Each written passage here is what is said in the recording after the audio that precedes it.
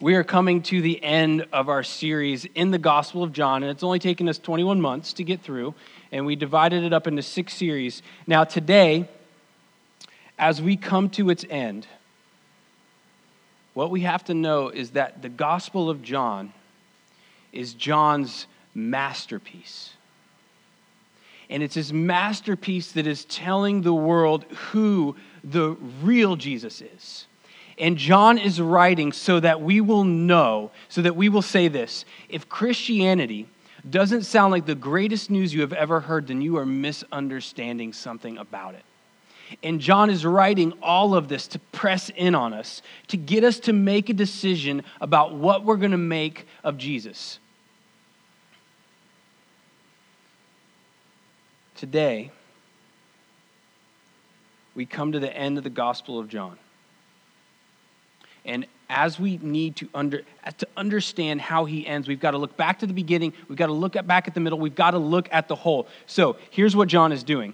He ends chapter 20. We're in chapter 21 at the end. He ends chapter 20 saying this: I've told you all of this about Jesus so that you might believe. And then to end chapter 21, he says almost the same thing. He says, I'm telling you all of this, but he doesn't say so that you might believe. He says something like this, essentially saying, I'm telling you all this so that you will know that there is no one like Jesus Christ, that he is absolutely matchless. It's as if this is what John is trying to do. John's trying to get you to look at Jesus, just to look into him, to look at him, to take a look and say, who is the real Jesus? So that when you do, you say, oh, I have no choice but to believe. This news is overwhelming me. I am all in. That's what John's trying to get you to do. He's just trying to get you to look at him, to peer into who he is and what he's done. We saw last week that we're like sheep. And we are sheep that are stuck in this forest. And we long for the green pasture lands of paradise. And what John is trying to get us to do is to look up into the hills, because our shepherd has come for us, and it is the real Jesus, and it is him who is our help in the forest. So today, here's what we're going to do. We're going to look up at him, but here's how John gets us to look up at him. First, he says, I am the witness. This is what John says, I'm the witness. Second, to the works of Jesus Christ. Third, and then he says, now look at the wonder of it all. So the word, witness, and wonder. So first, the witness. I don't know if you know this about John, but John on the earth is Jesus' best friend. If Jesus had a best friend, it is most definitely John. So who better for us to look to know who the real Jesus is? And then John calls himself to the witness to the real Jesus. So John, he has devoted his entire life so that the world will know who the real Jesus is. And in fact, I don't know if you know this, but John's gospel is probably the most used book of the Bible to help people come to faith. It's one of the first books that is translated into new languages that don't have the Bible, because it essentially pulls on you and then pushes you to him and pulls you to him and pushes you to him. So, what is he a witness to? What is John witnessing to? To Jesus' works and in the things he did. Now,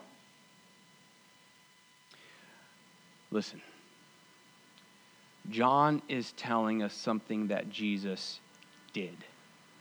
He's telling us of his works, not our works, but his work. What John is bringing is news, not advice. He's not telling you how you should live. He's giving you news of someone who has already lived the life you should have lived.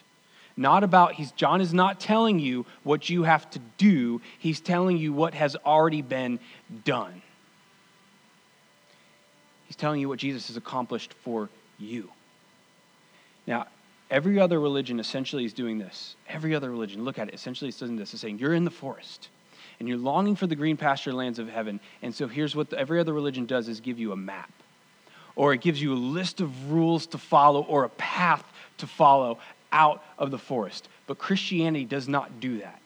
It does not give you advice. It does not give you rules. It does not give you a path. It gives you a person. It gives you a shepherd. It gives you a rescuer who has come for you, a king. Other religions say, it's up to you. Christianity says, look up.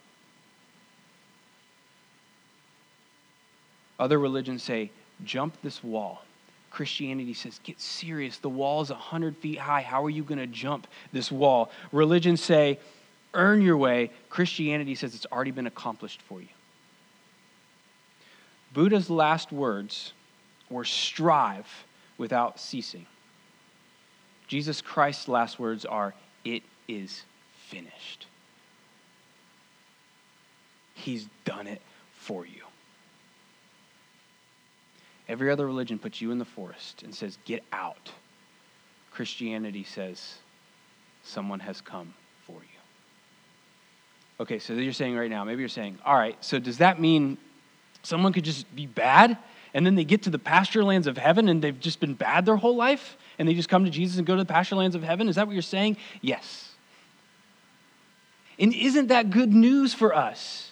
Because come on, I mean, just look within you. Like look at the things you know you should be doing and you can't seem to do that. I mean, you're bad.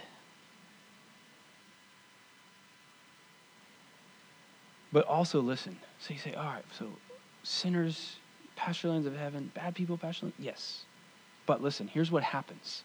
When you wrap your mind, when you wrap your heart around this truth, here's what happens. That truth starts to begin to wrap itself around you. And that truth begins to change you from the inside out. And then the next thing that starts happening to you is you start living more and more and more like Christ. So you're being changed because of a truth. Not to earn something, but because of something that's already been done for you, it's beginning to change you from the inside out. And listen to this. If you're trying to work your way to heaven, here's what happens. You're likely trying to be good to avoid hell.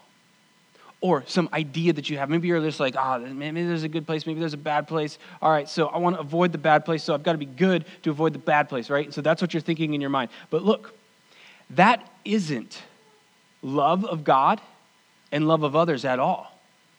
That is avoidance of pain. And so if you want to be at a place where there's a bunch of people who are simply trying to avoid pain, then what you have is not a world of love, but a world of cowards. Watch this. You have to be freed up. Not to earn heaven.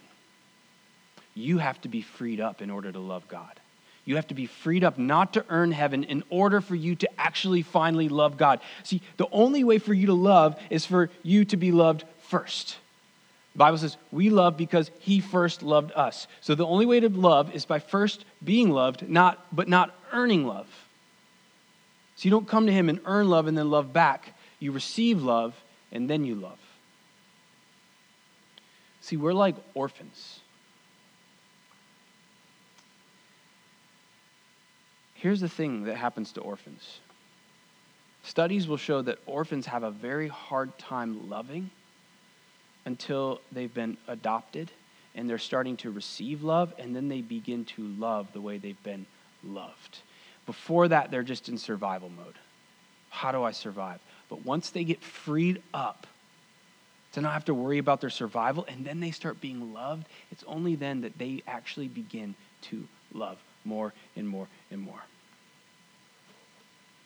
Can't love until you're first love. Because naturally, we don't know how to love. We know how to survive. Or, better put, we love what will help us survive.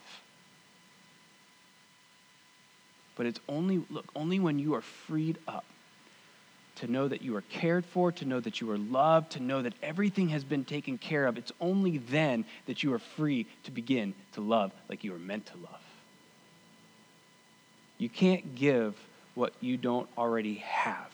You need God to love you in order to love others. Try giving someone money if you don't have any money. It doesn't work. You have to receive money first in order to give people money. Same thing as with love. You receive God's love, and then you begin to love others.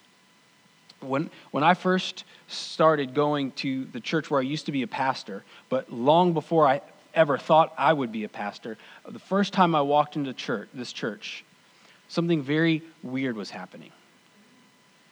Dudes were hugging each other, like all over the place.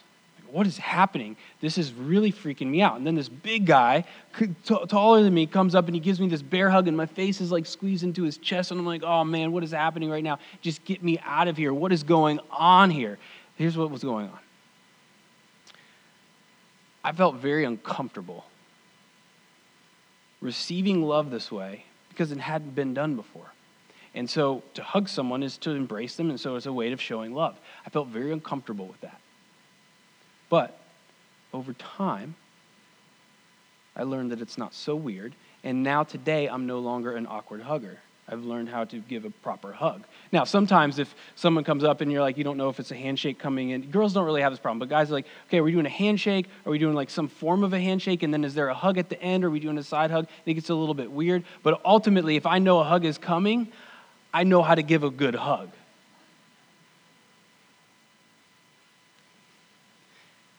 When the world of love that you have to get to is on a map, you can't get there. You can't earn it. You can't find your way there. It has to come and invade you, and it has to come and invade our world.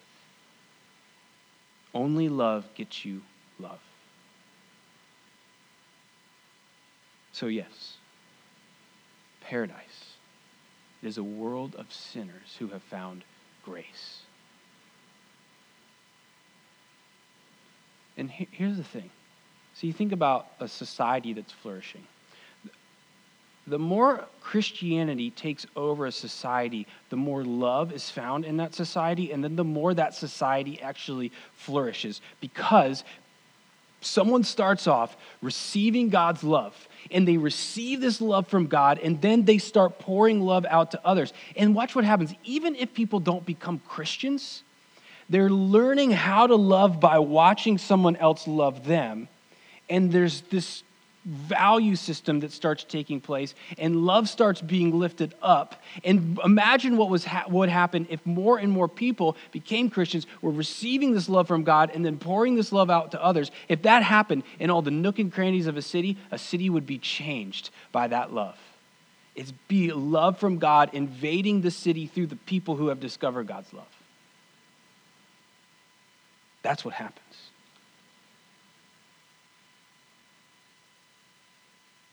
Heaven is a world of perfect love, but it is only possible through grace, not a map and not a list of rules.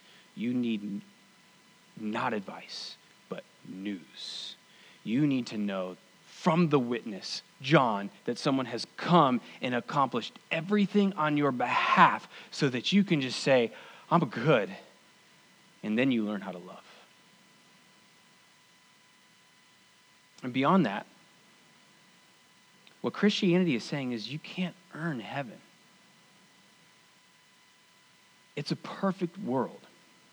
And we have imperfections. And if imperfections entered into a perfect world, that world would not be perfect anymore. It would be stained.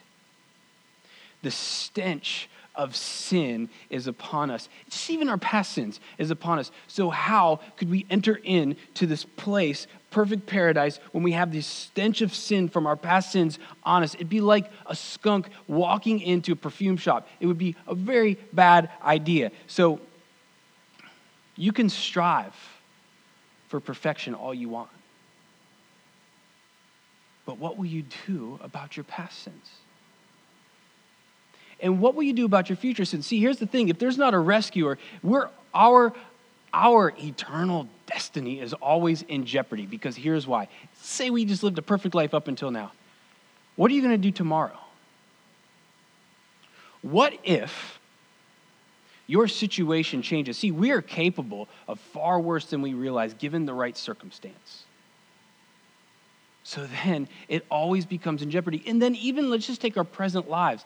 Like, I don't know about you, but I have such a hard time living even the way that I feel like I should live. So what about when we say, how should we live the way God is telling us to live? I mean, it just becomes an impossible task.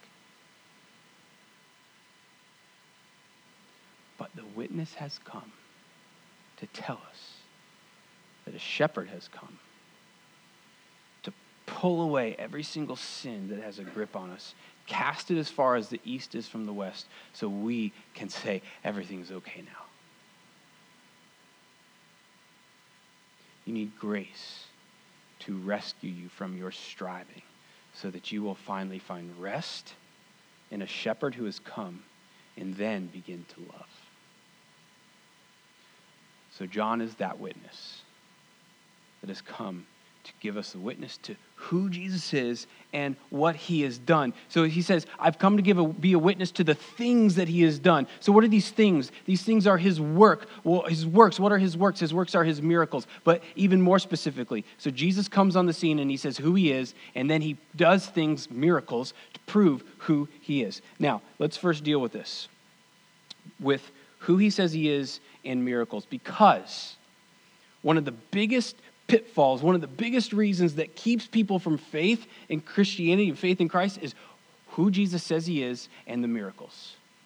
So, let's deal with these. People will often say, Jesus, great moral teacher, probably one of the best. But he would not, if he knew what was going to happen today, if he knew there was going to be people worshiping him, he would have made all of these clarifications in the past. Listen, that argument doesn't work, and here's why. Because one, Jesus comes on the scene and he says he's the Son of God. He says he's the Messiah, which means he's the rescuer of the world. He says he's the King of the world. And he says he's bringing his kingdom. These are monumental claims. So, if he's just a great moral teacher, he wouldn't say any of those things. A great moral teacher would never claim to be God if they weren't. It would be immoral. And here's what else happens. The disciples are worshiping him. The disciples literally are worshiping Jesus, and he doesn't stop them. If he was a great moral teacher, he would have stopped the disciples from, if he was only a great moral teacher, he would have stopped the disciples from worshiping him, but he lets it happen. So it must mean that he believes he's the Son of God. So here's what that means. Either Jesus is a crazy man or he really is the Son of God. But he cannot be simply a moral teacher. He is either far greater or far less. And the other obstacle people have is miracles. So people say, I just can't believe in miracles. And what I'm finding in our area is that in our area, if somebody is not a church person, if they're not a Christian, or if they're not practicing another religion, here's what people typically will think. They're not atheists in our area, primarily, they're agnostic. Which means, I don't know if there's a God, and if there is one, we can't really know for sure. Or, a lot of people in our area are deists, which basically means I believe that there's a God, but we can't really know him. We can't have a relationship with him. Essentially, there's a God and he created the world and just kind of let things play out. And he's watching from a distance, but he's not getting involved with creation. Now, here's what I always say. If there is a God, why can't he get involved with creation? If he is a God, if he is the God, why can he not get involved with creation? He can if he's God. And as soon as he gets involved with creation, here's what we see. A miracle. That's what a miracle is. Now people say, okay, yeah, but what about science? Listen, a miracle, there's a science behind miracles. We just don't understand it. And by the way, why is John being a witness anyways? Because this is unbelievable. Because the disciples weren't like, oh yeah, Jesus rose from the dead, no big deal, the whole world should believe this. They are giving their lives to witness to this truth that Jesus really has risen from the grave, and this is actually true. The disciples are saying, look, we can't believe it either. John is saying, I'm his best friend, and it seemed like too good to be true, but yet it is true. So I've got to tell everybody about it because I know how unbelievable it sounds. So they go to painstaking lengths to prove the reliability of all of this. And all of the disciples, by the way, except for John, died, proclaiming, witnessing to this truth about who Jesus is. Nobody dies for a lie. And we say, okay, well, what about cults? Cults are dying for a lie, right? No. Cults are dying for a hope that they have in the future. The disciples saw something that happened in the past. They saw news. They were witnesses, eyewitnesses to an event that happened. Nobody dies for an event that they say happened that didn't happen, especially 10 in a row. Now, all of Jesus' miracles are essentially this. He's in the forest. Right, the world is the forest. He's in the forest, and he's controlling the forest. We don't control the forest. The forest is more glorious than us. You can say the world is more glorious than us, so we can't control the world around us. We have to be manipulated by the world around us. We can't push things around. But he comes in and he can push things around because he's the creator of it all. And that is when a miracle happens. If you believe in God, but say there's not miracles, I want you to understand, you just have a certain view of God. That there is one, but he can't get involved with creation. But I want you to know that if that's your view, that is a faith position. You can't prove that. The only way to know for sure about God is by a miracle, because it means he's getting involved with creation and revealing himself in some way. So watch what that means. So if you claim that miracles absolutely can't happen, the only way you can know that is by a miracle. If you say there's no way God can get involved with creation, the only way you can know that is if God got involved with creation and told you, which means your argument just crumbles on himself because he just got involved with creation. You see that? Was that just too confusing? You're not sure. Okay. I'll say it again then. I'll say it again until you get it. If you say God can't get involved with creation, that is a faith position. You cannot prove it for sure. And if you say, no, I know for sure, then here's what that means. A miracle's happened to reveal that God can't get involved with creation. So then, therefore, the argument crumbles on itself because a miracle has just happened. If you still don't get it, talk to me afterwards or something, okay? So,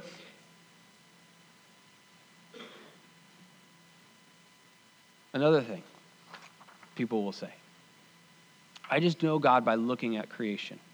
I can look at creation. We can know God by looking at creation. No, not like the way the Bible's talking about. You can know that there is a God by looking at creation. But you can't know God by looking at creation. That's like saying I can know what a human being is like by studying a clay pot that they made. Human being makes a clay pot. You can study that pot and know that there's a human being, but that doesn't mean you know that human being. That just means there is one. Revelation is required, and any form of revelation is a miracle. Now, John is a witness not just to his miracles, but to the grand miracle. His grand work, the miracle of all miracles, the miracle that puts us in wonder of how great he is. So John uses a hyperbole here. Hyperbole means an over-exaggeration. And he's trying to tell us something by doing this. And he says this, of all the things that Jesus has done, there are not enough books in the world. The world could not hold the amount of books that it would take to tell of who Jesus is. Now, he's over-exaggerating, but here's what he's trying to tell us. There's no one like him. He's absolutely matchless. No one can compare to him. The world cannot contain his glory and his majesty. The supremacy of Christ goes unequaled. The world can't hold his glory. Death can't hold his glory. Sin can't hold him down.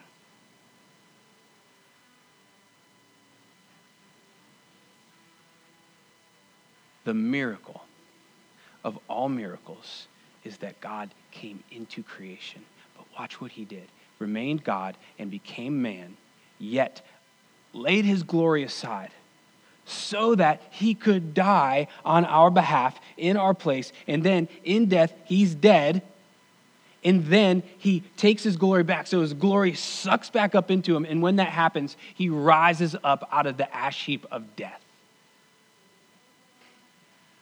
Why would he do that? Is he showing off? Well, yeah. I mean, he's showing off how much he loves you because the whole point of it all was to come and rescue you. Because he wants you. He came to deal. Look, we have two big problems. Two of humanity's greatest problems, sin and death, and he came to deal with both of them. Payment for sins was required. I know that makes us go, ugh. Look, either we pay for our sins and die forever, or he pays for our sins with his life and then breaks through death to bring heaven to us.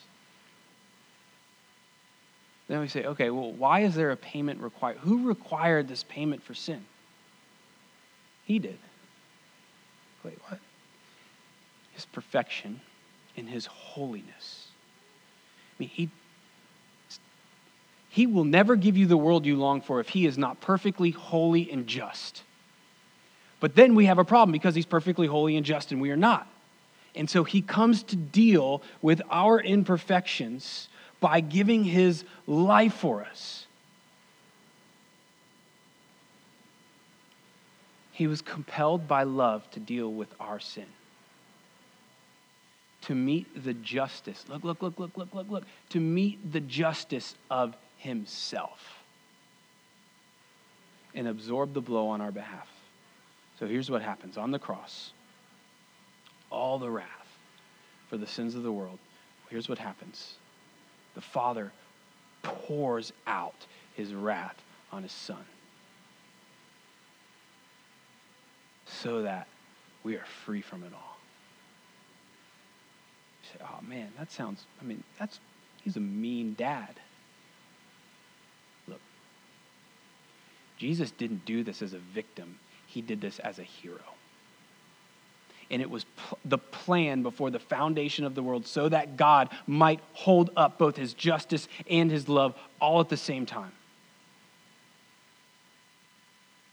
And we say, oh, yeah, but how could the Father do that to the Son? It broke him. Can you imagine? He is the perfect Father. Can you imagine what it have felt like for him to pour down all the wrath for the sins of the world on his Son? Yet it was the plan before the foundation of the world so that he might rescue you. And now we are free from the grip of hell, or whatever you want to call it. The Bible calls it hell, from its grip. You're free from it because he's done that for you. And now we begin in the forest making our way into the green pasture lands of paradise. John is saying, how can all the books of the world contain that?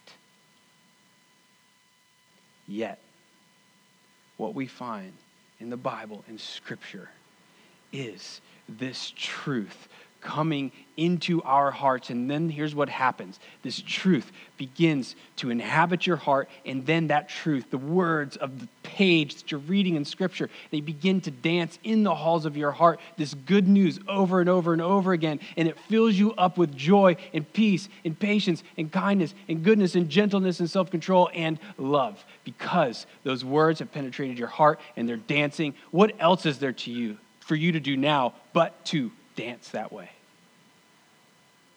That is how a life is changed. Not out of fear, but out of a love that has penetrated this world. What is keeping us from him? Why wouldn't we all right now just go running to him? What is stopping us from right now from just standing up and dancing? Like, seriously, if this is true, why are we holding back from that? I'm not asking you to start doing that right now. I'm just asking the question. It's a rhetorical question. Don't answer it. Just saying. So look. Here's the problem we're having. His glory scares us, and his love alarms us. And here's why. You think, man, if I could earn my way to God, if I could earn my way to this paradise, then I'm in control. I did it.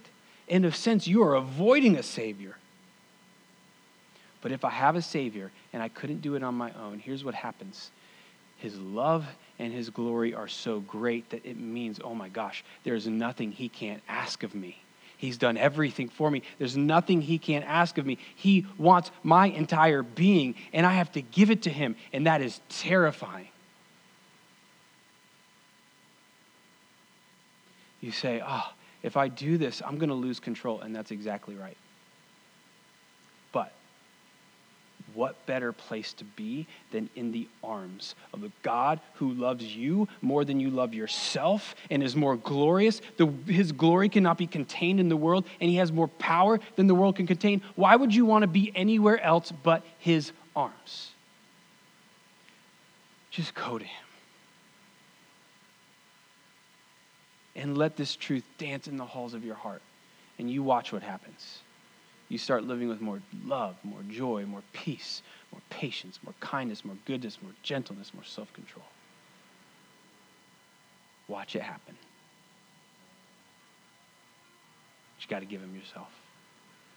But he's already given you himself. All right, let's pray. God, we thank you that you're a gracious God. We thank you that you have come for us. We thank you that you haven't left us on our own. And God, help us to wrap our minds and our hearts around the truth of this all, the beauty of it all, the glory of it all, the majesty of it all. And God, let us not stand at a distance from this truth, but let us go and wrap our arms around it so this truth might wrap its arms around us.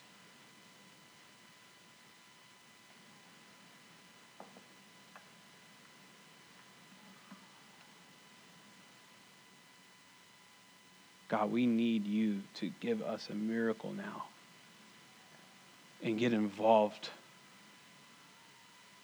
Reveal yourself. Show us why we should really go all in. We pray all this in Jesus' name, amen.